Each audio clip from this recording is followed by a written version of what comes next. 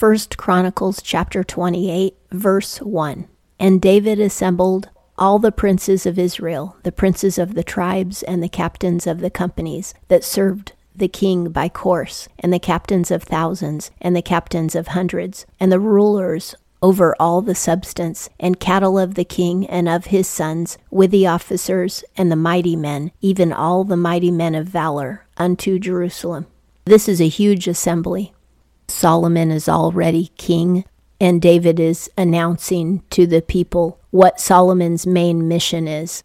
It was always to build the temple of God. Solomon did a lot of things. He did a lot of building. He collected a lot of wealth. But the only thing he did that really mattered in his entire reign was judging Israel righteously and building the temple of God. 2. Then David the king stood up upon his feet and said, Hear me, my brethren, and my people. As for me, it was in my heart to build a house of rest for the ark of the covenant of the Lord, and for the footstool of our God, and I had made ready for the building. It says that he stood up because normally he was laying down. When Solomon was anointed king and proclaimed king, King David was sitting up in bed because he couldn't get up. But for this occasion, it was so important for him to speak to the people that he got up out of his bed to do it. They probably brought him to a platform on a stretcher, and then when it was time for him to speak, he got up. And he's explaining that he collected all of the materials for the temple. 3. But God hath said unto me, Thou shalt not build a house for my name, because thou art a man of war, and hast shed blood. Jesus is the name of God. He is the Word of God and the name of God. When it keeps saying for my name, that is a reference to Jesus, which means Jesus was in the temple. You know, the Father and Son are one. Because they are one, Jesus was above the cherubim as well.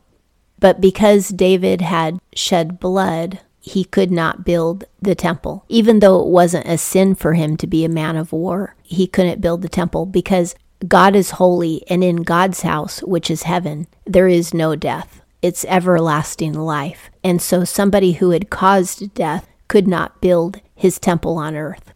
4. Howbeit the Lord, the God of Israel, chose me out of all the house of my father to be king over Israel forever. For he hath chosen Judah to be the prince, and in the house of Judah, the house of my father, and among the sons of my father, he took pleasure in me to make me king over all Israel. Now David isn't bragging when he says this. He's just pointing out that God chooses who he chooses. And David was the least of his brothers, yet he was chosen. He was the youngest, and he shouldn't have been chosen. But God always chooses the weak and the least. And in the New Testament, it says, in our weakness, he is strong. He's made it clear in both the Old and the New Testament that he deliberately chooses the weakest people to do his will so that no human can ever take the glory, so that the whole world will always know that that person could not have possibly done that thing. 5. And of my sons, for the Lord hath given me many sons, he hath chosen Solomon my son to sit upon the throne of the kingdom of the Lord over Israel. David had a relationship with the Lord, so the Lord had revealed to him that it would be Solomon. 6. And he said unto me, Solomon thy son, he shall build my house and my courts, for I have chosen him to be to me for a son, and I will be to him for a father. The courts would be like the outer court where the sacrifices are conducted. And it says that God would be a father to Solomon, and Solomon would be a son to God. Now, this is the same case with Adam. When God made Adam, Adam was God's son. But Jesus is the only begotten son. There's a big difference between being a son of God and being the only begotten son of God. Jesus is the only person who's ever called the only begotten. All the rest of God's sons were created, but Jesus was not created. He is God. He is the creator, and that's why he's called the only begotten Son of God.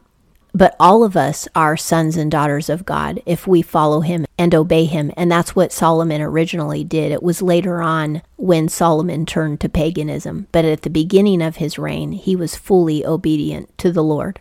7. And I will establish his kingdom forever, if he be constant to do my commandments and mine ordinances as at this day.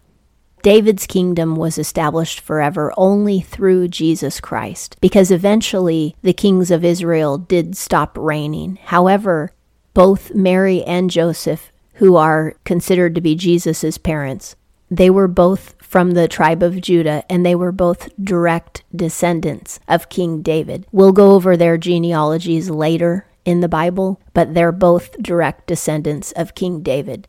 Jesus didn't have any of Joseph's DNA, but he was considered to be Joseph's biological son, and he did have Mary's DNA.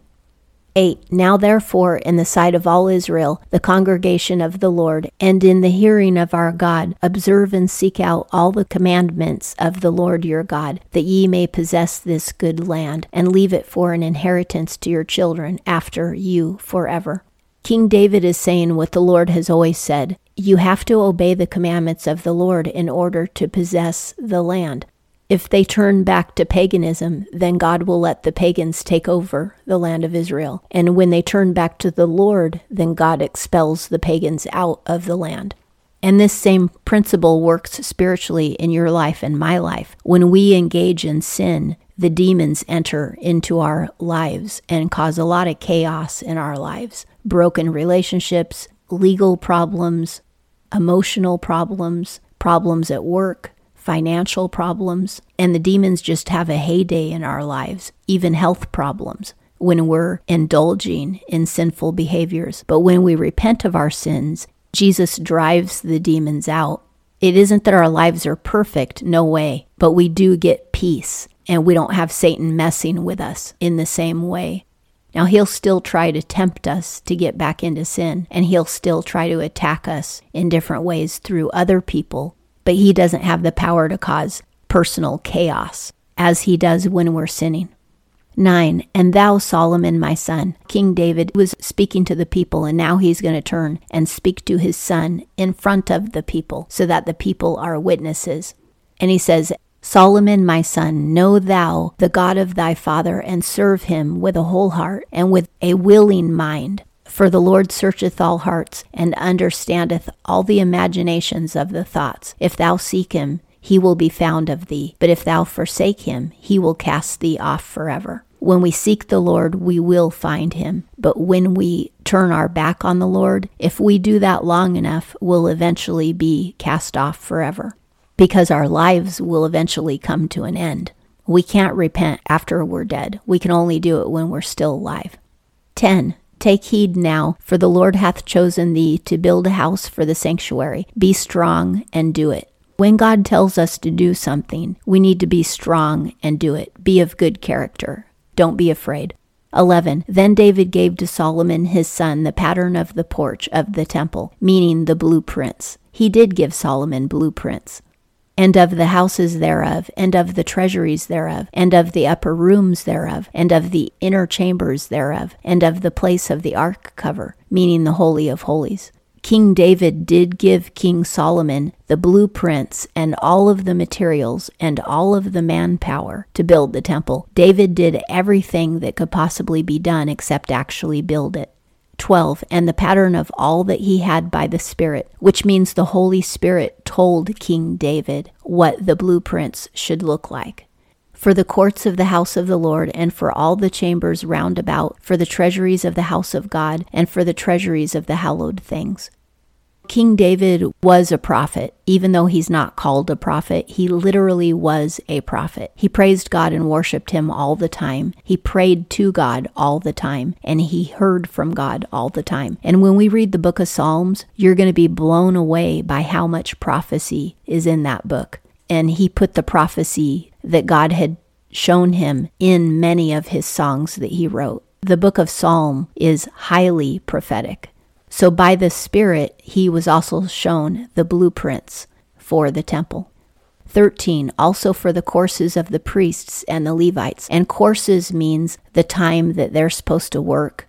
You know, like the changing of the guard, when one priest does this and another priest does that. And for all the work of the service of the house of the Lord, and for all the vessels of service in the house of the Lord.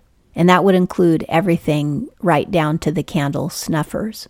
14, of gold by weight for the vessels of gold, for all vessels of every kind of service, of silver for all the vessels of silver by weight, for all vessels of every kind of service. 15, by weight also for the candlesticks of gold, and for the lamps thereof of gold, by weight for every candlestick, and for the lamps thereof, and for the candlesticks of silver, silver by weight for every candlestick, and for the lamps thereof, according to the use of every candlestick.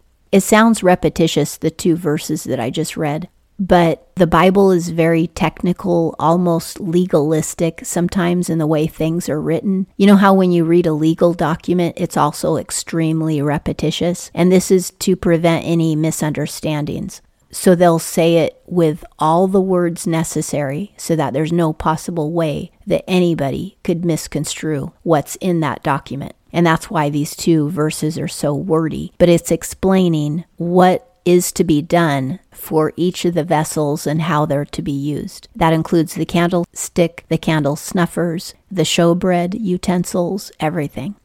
16, and the gold by weight for the tables of showbread, for every table, and silver for the tables of silver. King David also dedicated certain metals and materials for certain things. 17, and the flesh hooks, and the basins, and the jars of pure gold, and for the golden bowls by weight for every bowl, and for the silver bowls by weight for every bowl. The bowls are used to collect the blood from the sacrifices. The jars were used for incense. The flesh hooks were used for the heave offering. Whatever the priest could heave with a pitchfork, that's what he was allowed to keep and eat for his family. Every utensil had its purpose. 18, and for the altar of incense, refined gold by weight, and gold for the pattern of the chariot, even the cherubim that spread out their wings and covered the ark of the covenant of the Lord. The altar of incense was already made by Moses, and the ark of the covenant was already made in Moses' time. So this makes it sound like they were either remaking it or resurfacing it. I think they might have been resurfacing it, because if they had to actually remake it, I think the Bible would tell us that. I think the ark that Moses made remained the ark of God, but maybe they had to apply more gold to it. 19, all this do I give thee in writing, as the Lord hath made me wise by his hand upon me, even all the works of this pattern.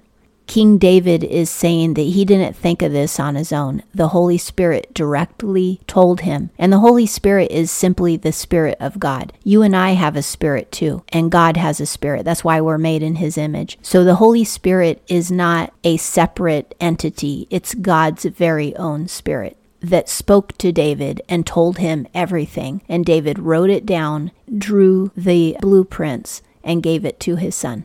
20, and David said to Solomon his son, be strong and of good courage, and do it. Fear not, nor be dismayed, for the Lord God, even my God, is with thee. He will not fail thee, nor forsake thee, until all the work for the service of the house of the Lord be finished. Meaning that God will help Solomon all the way to the end of finishing this house. You know, with you and I, we live in a temple of God too, because each of our bodies is a temple. Once we give our lives to the Lord, our body becomes a temple. And he will stay with us. Jesus said, I will never leave you nor forsake you until the end. When you die or when I come back in the sky, I will be here until the end, so that your temple is made fully ready for me. When we become saved, the work isn't done. We have to cleanse the temple, clean it out, rebuild. And this means getting sin out of our lives, asking Jesus to drive the demons out of our lives, obeying him, doing what he commands us to do, so that our temple becomes fully built, clean and holy. You know, a lot of people don't have a fully developed personality. Many people don't. They don't know who they are. And so they seek out fashion and entertainment and money to try to discover who they are, because they're not fully developed. And we can only be developed in Jesus Christ. And that's what building our temple is. It's the work that Jesus does in our lives once we come to know him. 21, and behold, there are the courses of the priests and the Levites, meaning the schedules for work for the priests and the Levites, for all the service of the house of God, and there shall be with thee in all manner of work, every willing man that hath skill, for any manner of service. Also the captains and all the people will be holy at thy commandment. King David made sure that Solomon and the people had all the information and all the resources they needed to get the job done. He went way overboard to make sure that this would happen. And it did happen because of all of the prep work and instruction that King David gave. And that concludes 1 Chronicles chapter 28.